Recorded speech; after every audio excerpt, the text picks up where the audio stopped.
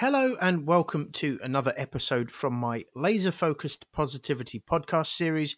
My name is Stuart Harding and I'm here 5 days per week from Monday to Friday to try and hopefully make you feel more positive than you perhaps were before you started listening to this podcast. Before I discuss today's topic, let me just remind you or let you know if you're new to my channel that if you'd like to contact me with your queries or conundrums, then you can do so at steweysongs@gmail.com. That's steweysongs@gmail.com, and I will endeavour to tackle them on a forthcoming show. And if you'd like to support my music career or merely check out my music, what with me being a musician amongst other things by trade, then you can do so via linktr.ee/Stewie Songs, and both my email address and this web address should be listed in the description of this podcast, and depending on which platform you're listening to it via, they should both be clickable as well. So today's show is entitled I Just Can't Seem to See the Wood for the Trees. And this title was inspired by the fact that I've been brutally trying to tidy my garden up recently, but just before tackling each mammoth task that's needed doing, I've quite literally felt like I couldn't see the wood for the trees each time, which has temporarily left me feeling bewildered, and as a consequence, this old adage and how it applies in life popped into my head on several occasions.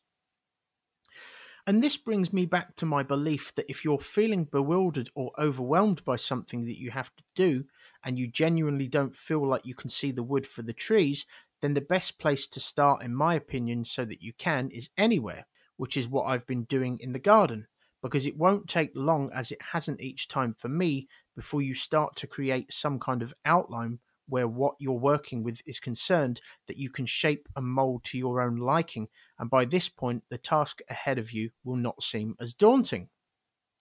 The problem with not being able to see the wood for the trees is that this limiting belief is obviously a form of mental paralysis, which will obviously make it harder, although not impossible, for us to start somewhere. And of course, the longer we don't start, the longer our minds start to put further obstacles in our way, which confirm and embolden our belief that the task ahead of us is too great for us to start it. So the quicker we take action, the less time we allow our minds to sow further seeds of self-doubt. There have been many times in my life when I felt like I couldn't see the wood for the trees. Yet here I am talking to you now without any of these past problems ahead of me, because by hook or by crook I somehow managed to come up with a solution. Not always a very good solution, but a solution all the same. So don't put unnecessary pressure on yourself by assuming that you always have to come up with the best solution of all time. Sometimes good enough will do, and you can learn from your experience and then come up with better solutions in the future. Life can be daunting and overwhelming at times, but in my opinion, it's to a large extent because people allow themselves to feel overwhelmed by institutions such as mainstream media who exist solely to scare you. Because if they scare you, then you'll feel overwhelmed with whatever they claim is going on. And if you feel overwhelmed by it, then they have your undivided attention. And if they have this, then their bosses will give them a pat on the back and extend their contract. And mobile phone companies are only too happy to aid them by selling us phones which by default will send you breaking news push notifications to your phone unless you turn off these notifications. I mention this because one of the best ways for us as people to start seeing the wood through the trees, in my opinion and experience, is for us to focus on one thing at a time. And one of the best ways for us to do this is to do things like stop paying attention to mainstream media. By blocking the push notifications which try to send you their news stories, or better still, by turning your phone and all of your other electronic devices off for a period of time to allow your mind to properly focus on whatever challenge you have in front of you. So many people don't do this anymore, and we wonder why so many people have mental health problems nowadays. Once we've cleared our minds by taking ourselves away to this quiet place, we'll be more likely to start somewhere.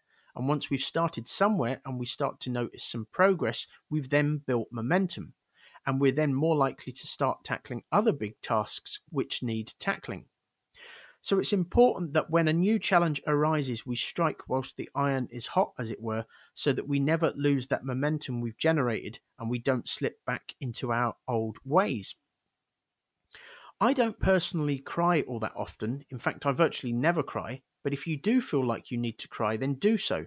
Scientists have proven that the tears that are released when we cry, as opposed to the ones which are released whilst we're chopping onions, for example, contain negatively charged ions. So, by crying through emotion, you're actually expelling these negatively charged ions from your body, which will help you to refocus. And if you don't believe me, then the next time you cry, notice how much better you feel afterwards. I was once involved in a court case which dragged on for about a year and a half, along with some antisocial neighbours who I was involved in an ongoing dispute with, and I genuinely never thought that the court case was going to come to an end at times, and there was literally nothing which I could do to hasten its conclusion, more's the pity. But eventually the case came to a conclusion, I moved in with my partner, and I was able to put the whole sorry chapter behind me. So sometimes, if you can't see the wood for the trees, as in the example I just gave, there might not be anything which you can actually do about it. You might simply have to sit it out and let the passing of time dictate the outcome. But remember, you've been through challenges in the past and you're still here. So challenges are nothing that you haven't conquered before. So there's absolutely no reason why you won't tackle and overcome all of the ones which face you now and all of the ones which will face you in the future.